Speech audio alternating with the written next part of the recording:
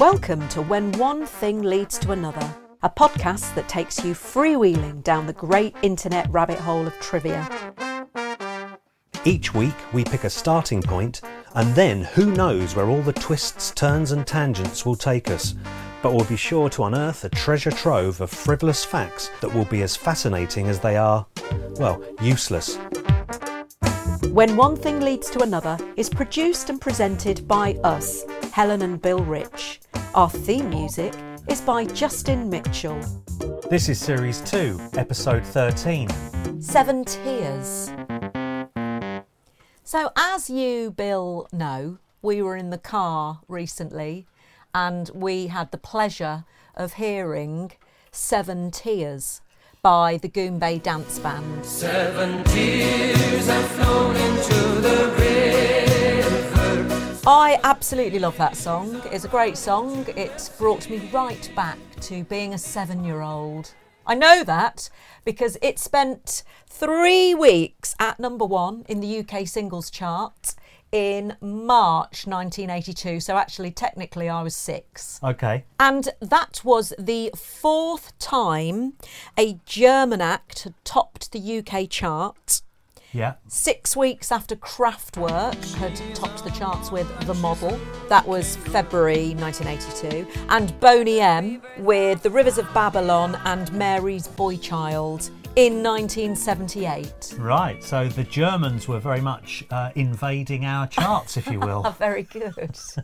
Well, the thing I noticed about 7 Tears by the Goombay Dance Band, and I think I commented on it at the time, was the amount of blimmin' key changes there are. Yeah, they just keep stepping up, don't they? Yeah. That, by the way, has 4 key changes in it, which is a lot of key changes. That is a lot of key changes. Yeah, so it got me thinking about, or wondering if 4 key changes in a song was a record.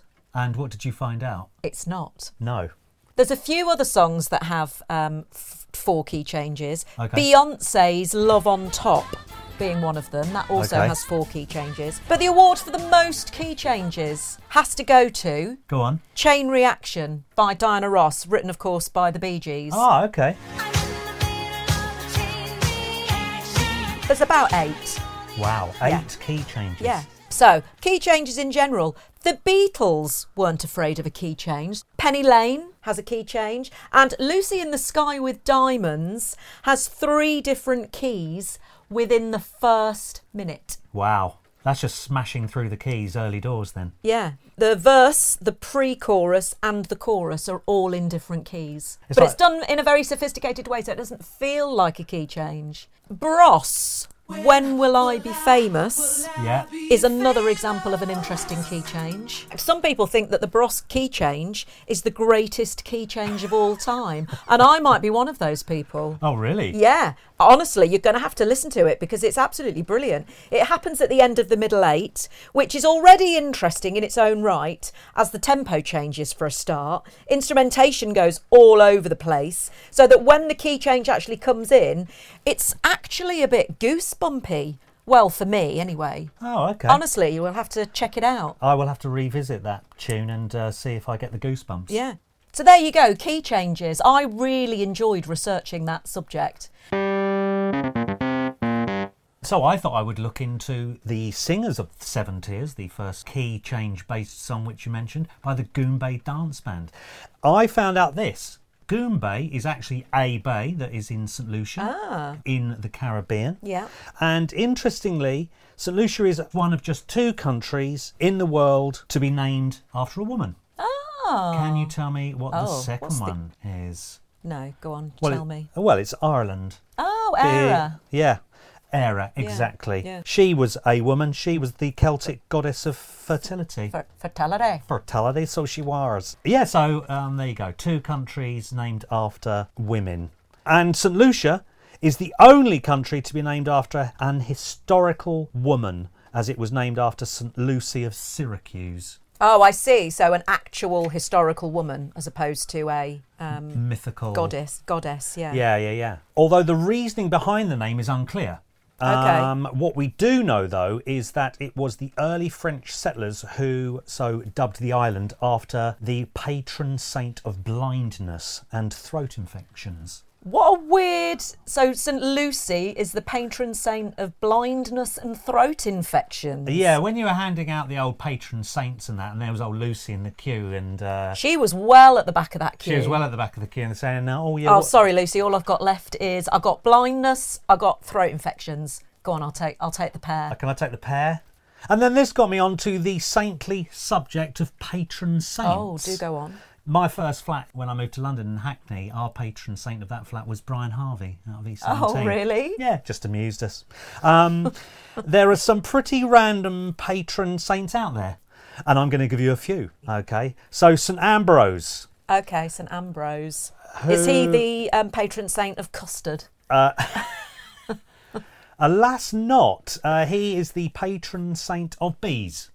And then we've got Saint Cecilia. Oh, yeah. Okay. Cecilia. Yeah, she's the patron saint of singers, musicians and poets. Oh. And difficult marriages, apparently. Oh, again, weird. Yeah. Maybe that's where Simon and Garfunkel got the inspiration for the lyrics Cecilia. Cecilia, you're breaking my heart. You're shaking my confidence daily. Difficult marriage. And then you've got St Hilary, who is the patron saint of snake bites. Just snake bites. That's pretty specific. Don't ask her if you get bitten by a dog or a spider. She's not interested. Not interested. St Patrick is not only the patron saint of Ireland, as we all know. Yeah. But did you know that he is also the patron saint of Nigeria? Oh. And Montserrat. Well, I did not know that. Yeah, and various cities and regions. For example, Murcia in Spain. Oh. So he gets around, doesn't he, old St Patrick? He was probably quite near the front of the queue then, because they were just dishing them out willy-nilly to old St Pat there. And before his canonisation, St Denis was beheaded, and he is often depicted holding a severed head. Oh, right. What do you think he is the patron saint of? People who behead people, like, you know, what do you call them, executioners? Nearly. Headaches. Oh, well, I'm really enjoying this patron saint countdown. Yeah. So I'm going to join in, if I may. Go on in. I found a few good ones. St Bibiana is the patron saint of hangovers. So I should maybe offer some prayers up to St Bibiana next time I have a bit of hangxiety. Yeah, exactly. She's your go-to saint. Yeah. St Drogo was so afflicted by a mystery ailment that made him physically repulsive that he's now considered the patron saint of unattractive people. Good grief. Entirely unrelated, he's also the patron saint of coffee houses. Wow. Yeah, so there you go.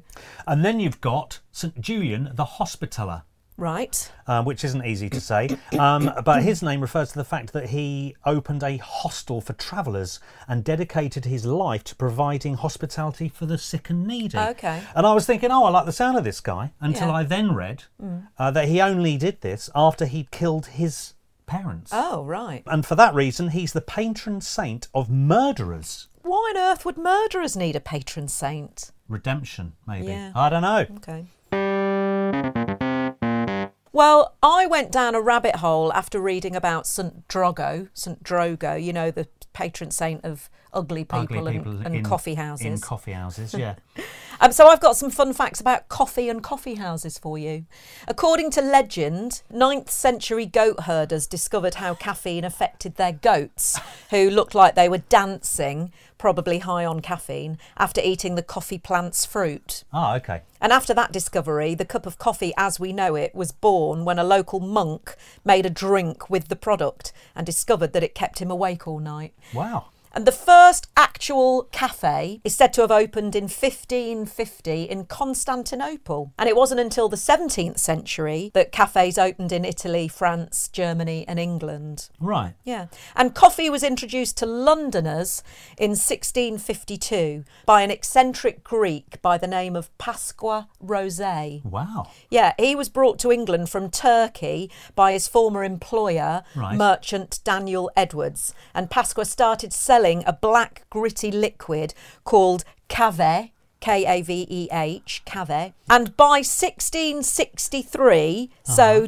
11 years later, there were 82 coffee houses in London. And 40 years later, there were more than 500. Wow. So coffee became popular in England before tea. Oh, so wow. they were brought to London around the same time. But at the beginning, coffee was way more popular than tea due to the lower prices of it. Well, how about that? Yeah. And in his diaries, Samuel Pepys recorded the stimulating conversations he overheard at the coffee houses he frequented. And most coffee houses catered to a specific clientele. Right. The Grecian Coffee House near Fleet Street was a meeting place for Whigs, the old political party, the old Liberals. Yeah, okay. As well as members of the Royal Society, like Isaac Newton, who once dissected a dolphin on one of the tables in the coffee house. Wow. Meanwhile, poets John Dryden, Alexander Pope and writer Jonathan Swift held court at Will's Coffee House. Jonathan Swift probably liked to tell a fart joke or two over a coffee there. I imagine he would have done. Yeah. Do you know which country drinks the most coffee? I'll have a guess. Italy. Yeah, that would be a very good guess. But according to the International Coffee Organisation, the average adult Finn consumes 27.5 pounds of coffee per year. And in comparison, the average weight an American consumes is only 11 pounds. Okay. So it's the Finns. The Guinness World Record holder for the oldest cat ever. Bear with me, you might think I'm going off on a bit of a tangent here. Yeah, I feel like I've missed something Yeah, here. the oldest cat ever, who was a 38-year-old cat named Cream Puff. Nice name. Yeah. Well, that cat drank coffee every morning her whole life. Wow. Cream Puff's owner, Jake Perry, said that her diet consisted of dry cat food supplemented with broccoli, eggs, turkey bacon, coffee with cream. And every 2 days, an eyedropper full of red wine. Wow. Yeah. Perry claimed that this diet was key to her longevity and that the wine circulated the arteries. God, I tell you what, old Cream Puff lived the life of Riley. Yeah. I then, if I may now, that's taken me off on another tangent, had the joy of reading about a few famous cats, one of whom was Kathmandu of the Monster Raving Loony Party. Do you know who Kathmandu is? No, I have no idea. Right, so he was a cat who was named joint leader of Britain's official Monster Raving Loony Party from 1999 to 2002, along with his owner, party chairman, Howling Lord Hope. Oh, okay. Yeah, and he died in 2002, serving as leader until his death. And this then got me onto another leader of the Monster Raving Loony Party, Screaming Lord Sutch. Well, he's the one I remember. Yeah, who of course you will have heard of. He had quite a musical career before the Monster Raving Loony Party in the 60s. Right, no, I didn't know that. Yeah, he released a song called Jack the Ripper in 1963. There's a man walks the streets of London late at night. Right. Which was actually banned by the BBC. Okay. Yeah. He also released an album called Lord Sutch and Heavy Friends in 1969, which was him, Jimmy Page, Jeff Beck, John Bonham, amongst other respected musicians. But that all turned sour, though, as, according to Jimmy Page, it was only supposed to be a bit of a jam session, a bit of messing around in the studio, just for larks, really. And Screaming Lord Sutch released it. And that album has been voted the worst album of all time in a 1998 BBC poll. Well, I thought I'd have a little deeper look into the Monster Raving Loony Party. Oh, yeah. Seeing as that's where we seem to be. Now, did you know that, despite its satirical nature, some of the pledges that featured in the Loony manifestos have actually become law? Oh, really? Rather interestingly, such as passports for pets. Oh, brilliant, brilliant.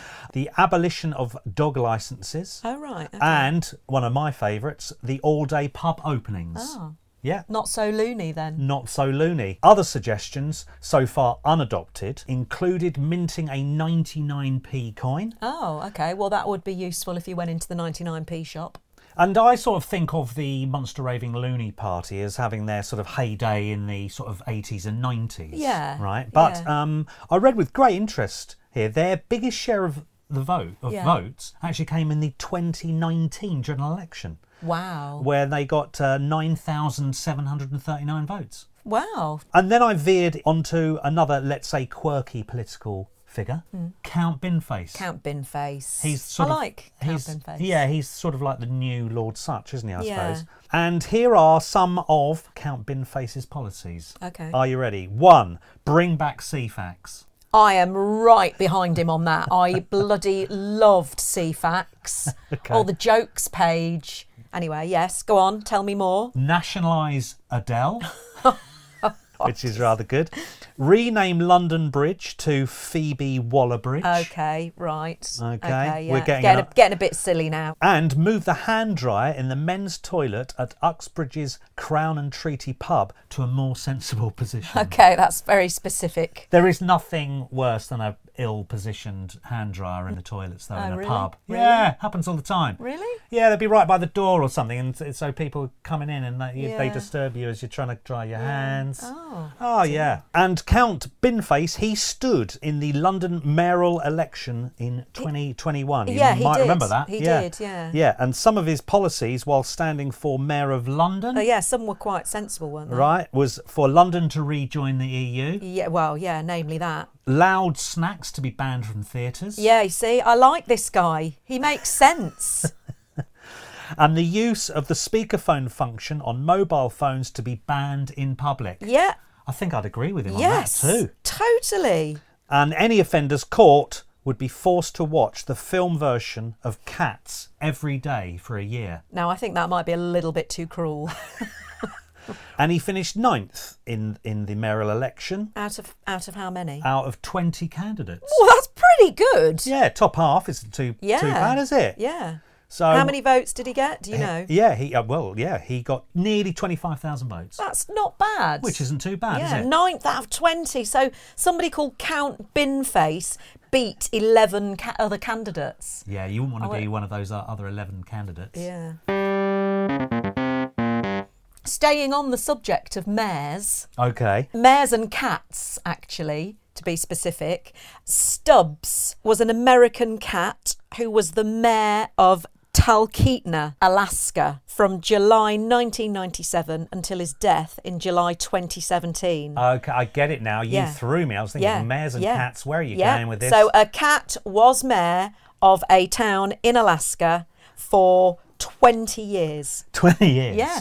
I can't imagine what his policies would have been. Yeah. Free tuna for cats. Scratching posts every 20 yards down Main Street. Yeah. And Mayor Bobby Tufts of Dorset, Minnesota, wasn't a cat. Oh, right. He was a human, albeit one of very few years, because he became mayor at the ripe old age of 4. What? And he served 2 terms before being succeeded by a 16-year-old. This then brings me on to the brilliant and my final fact of today, is that all elected mayors of Rabbit Hash, Kentucky, have been dogs. Ah, yes!